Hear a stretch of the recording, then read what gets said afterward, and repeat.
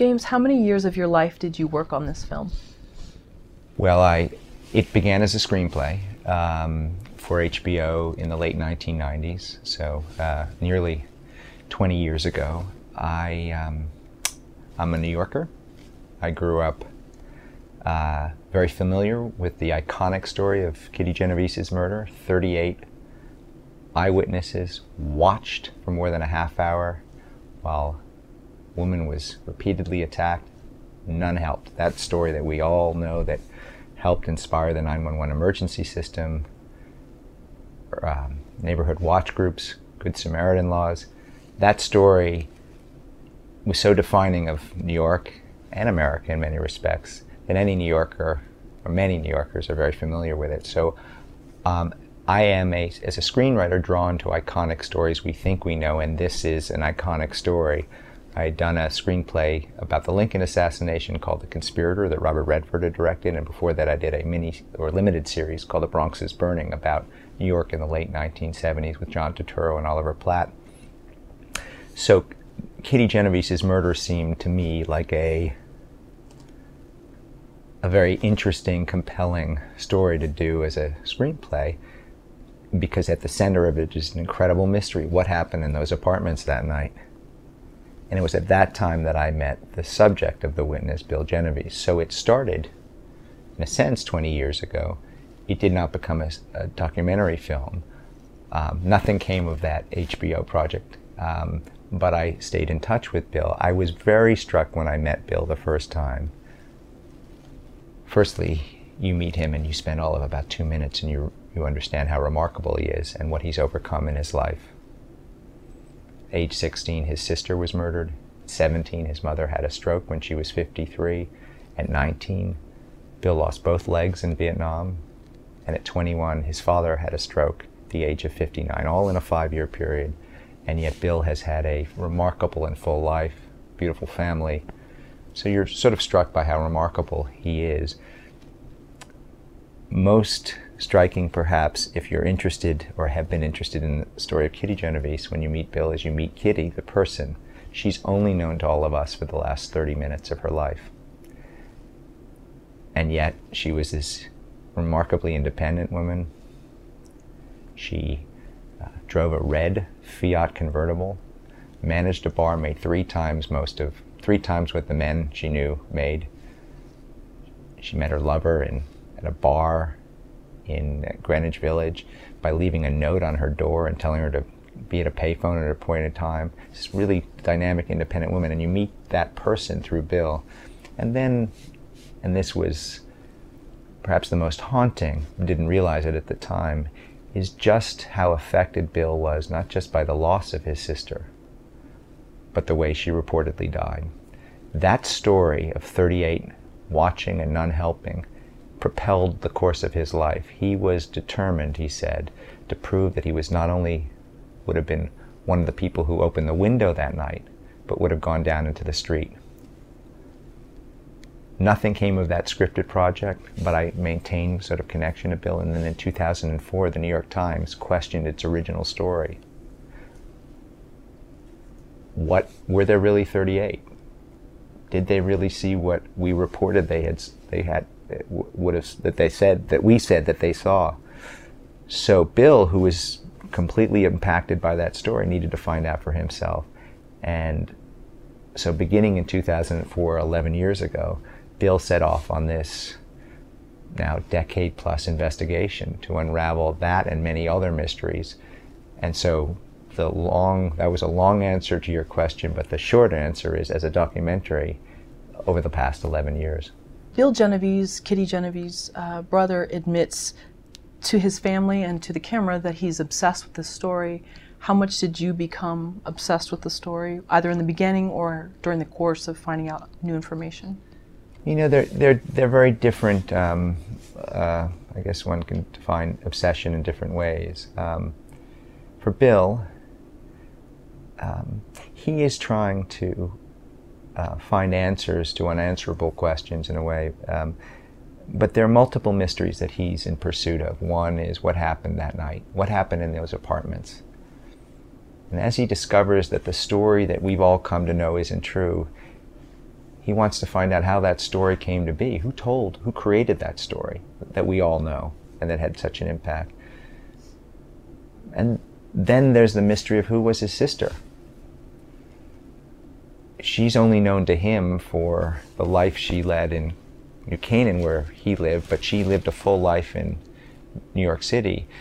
And so he wants to find out who was my sister. And the last mystery is the person who killed his sister, Winston Moseley. What kind of person would do that?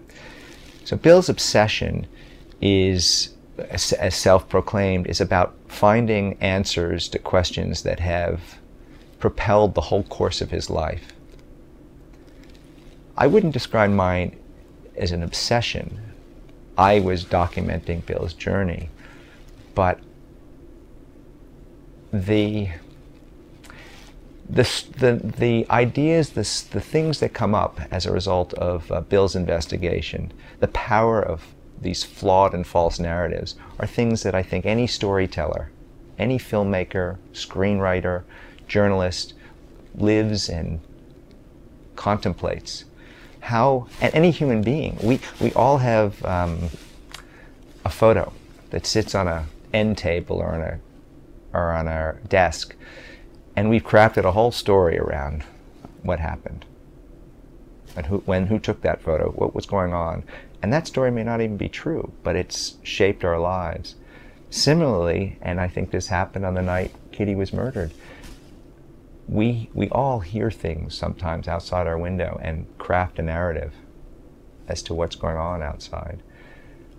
So what Bill's investigation on the unraveling of this multiple false narratives does is resonates, I think, not just with me, but with the viewer. So like Bill, like the audience, I'm in a sense on the ride with Bill as he's unraveling. I will say, as a screenwriter, I don't have the talent to create an individual, a person as compelling, as courageous, remarkable, as empathic, as dogged as Bill Genovese. He is the most remarkable person and character that I will ever portray. You said he had an ability to put people at ease, just instantly, upon meeting them. And do you think that that's part of the success of getting so many just in-depth, real interviews from the quote-unquote various subjects that you talked about? For a half century, so many have been chewing on this story. Journalists, academics, screenwriters, musicians, graphic novelists, an opera. 4 weeks ago, Girls does an episode called Hello Kitty, based on Kitty's Genovese's murder. 8 weeks ago, Law & Order SVU does an episode based on Kitty Genovese's murder. It took place 52 years ago, but it's still inspiring contemporary dramas. But what is interesting, what is notable, and this was where I was going with that, what is notable is that we really haven't heard from those who were the most directly impacted, either by Kitty's life or her death. And it really took Bill to get these people to share their stories. And the reason I think they wanted to speak to Bill, or were willing to speak to Bill, is one, I think many, particularly the witnesses, particularly the eye and ear witnesses, felt they owed it to Kitty. And by Bill being as close to Kitty as anyone, he was their surrogate. He's her surrogate, and felt they would share it with Bill. But the other thing, and I think this speaks to what's singular about Bill, he has been a double amputee since he was 19. And as he has said, that when people meet him initially, they're uncomfortable. And he puts them at ease, so much so that you actually forget his disability. And that's how the film sort of portrays his disability. You just forget, you just move on. And so this innate ability to make people comfortable, I think, is part of his, is a singular skill in a way. And many in the film are holding on to narratives, to stories that are deeply painful. And they share these memories with Bill because they realize that he understands innately emotional and physical trauma because he's lived it. He gets it. And so they're willing to open up to him. You got to keep in mind that most of the people in the film are not selfie generation. They have, they're not used to being photographed, much less filmed. And they were only willing to do it, in my opinion, because of Bill.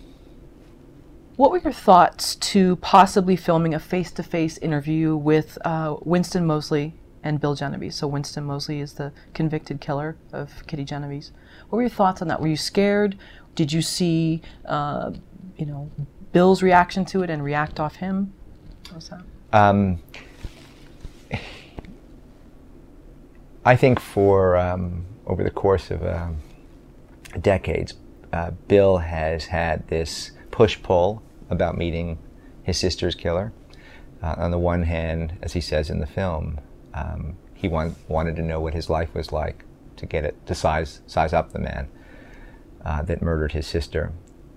On the other hand, not seeing him would be a great relief because of the anxiety. I think the natural progression of his investigation was towards meeting Winston Moseley. And as a filmmaker, when you're year after year with somebody, you understand what their need and their desire. The mechanics of doing it is interesting. There's a program in the state of New York whereby they size up, they have to evaluate whether the victim or the victim's family is capable of handling the meeting with the perpetrator of the crime. And they then go to the prison without it being announced to ask, once they've okayed, in a sense, approved the person to go meet with the convicted person, they then go and ask or try to get their okay. So it's a process. And so what I think was most affecting and most poignant was Bill's desire, the impact of Bill's desire to meet with his sister's murderer on the rest of his family, and just how difficult that was for his family.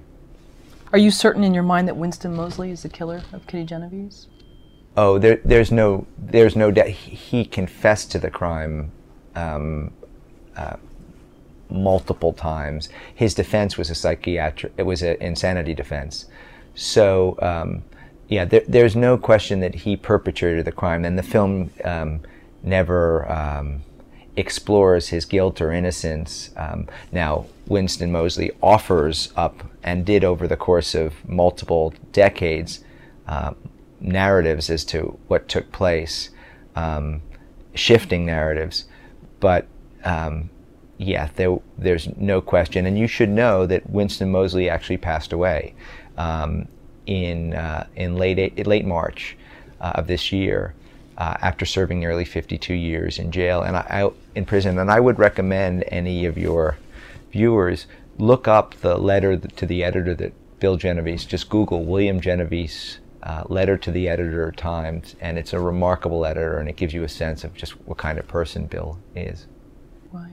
Were you surprised at Winston Moseley's son's reaction? I was taken aback at how he tried to almost throw it back on Kitty and the family. Without giving too much away, I was just kind of shocked. If the question is, does it surprise me that Stephen Moseley, who was 7 years old when his father brutally murdered Kitty Genovese, and a few weeks earlier had brutally murdered another woman, would grow up with a narrative that made his father seem less culpable and his victims seem more to blame? No, that's not surprising, because after all, this is his father. And in order to live with a reality that your father is essentially a budding serial killer, you would need or want to hold on to stories that might make it more palatable. I think that's, in many respects, what Bill is unraveling again and again and again, the stories that we tell ourselves that enable us to get through the night when we hear something outside the window, or across 50 years. How often would you meet with Bill Genovese to film the interviews and go over the movie? There was a small group of us, a cinematographer, co-producer, cinematographer named Trish Cavoni, co-producer Melissa Jacobs, and myself, and then they were constants, and then bring in different sound people over the course of 11 years. And we went up often. Bill lives 2 hours away from where I'm based in New York City. Bill lives a couple hours away. So we were there all the time. And then on the road, we would go join Bill. Bill's always driving, and we would head out to meet the people that Bill wanted to meet. So we shot 300 hours. Over the course of, as I said, 11 years. And then leads would materialize, people that we thought we couldn't find, he couldn't find, that he needed and desired to find, he was able to locate, and off we went. And then, certain things, people deliberated as to whether they really wanted to talk to him. And over time, he would communicate, or we would communicate, and they would agree, and then off we went. How did you deal with the change in technology over that 11 years? Because DSLRs hadn't even come out yet. Audio gear was probably Well, that's right. So we shot standard def at the beginning. We started shooting in 2004, 5, 6. That's standard def, and then we're shooting high def towards the end. So the film really, for the most part, plays out chronologically. So it sort of follows the technology in a way. We were able to up-res some of the standard def footage so that it's just higher quality and it holds up. And I give enormous amount of credit to Trish Cavoni. She did a beautiful job shooting the film. It's a very, very intimate film. The story is a very personal story, and the viewer is very closely connected to Bill. And so, the footage that we shot, and also there's a lot of kind of remarkable archival footage from the early 1950s of Kitty that has never been seen, and archival footage also of the crime scene that had never been even developed. So all of that sort of seamlessly interwoven by our two wonderful editors, Gabriel Rhodes and Russell Green. You touched on briefly that a lot of the people interviewed were not part of the selfie generation. Something that Mike Wallace said was so fascinating. This was, I'm not sure if in the 1960s, but has apathy become a way of life? You think about now, crimes committed here, even in LA, or people fighting, the first thing people do is pull out a cell phone and film it. How do you feel now with this technology where we're all mini documentarians?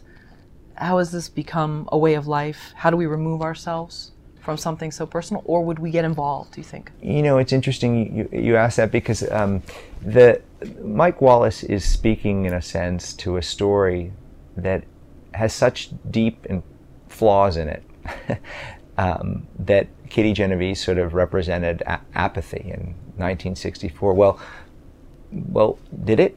I mean, sure, there are people who didn't act, who saw and knew what was going on, but then there's this woman, Sophia Farrar, who the story of indifference and no one helping has this hero, Sophia Farrar. And so she runs out and she cradles Kitty in her arms. So Kitty actually died in the arms of her friend. And so I struggle with this question of, did that represent apathy? Does present day with cameras and people not acting represent apathy? I think I become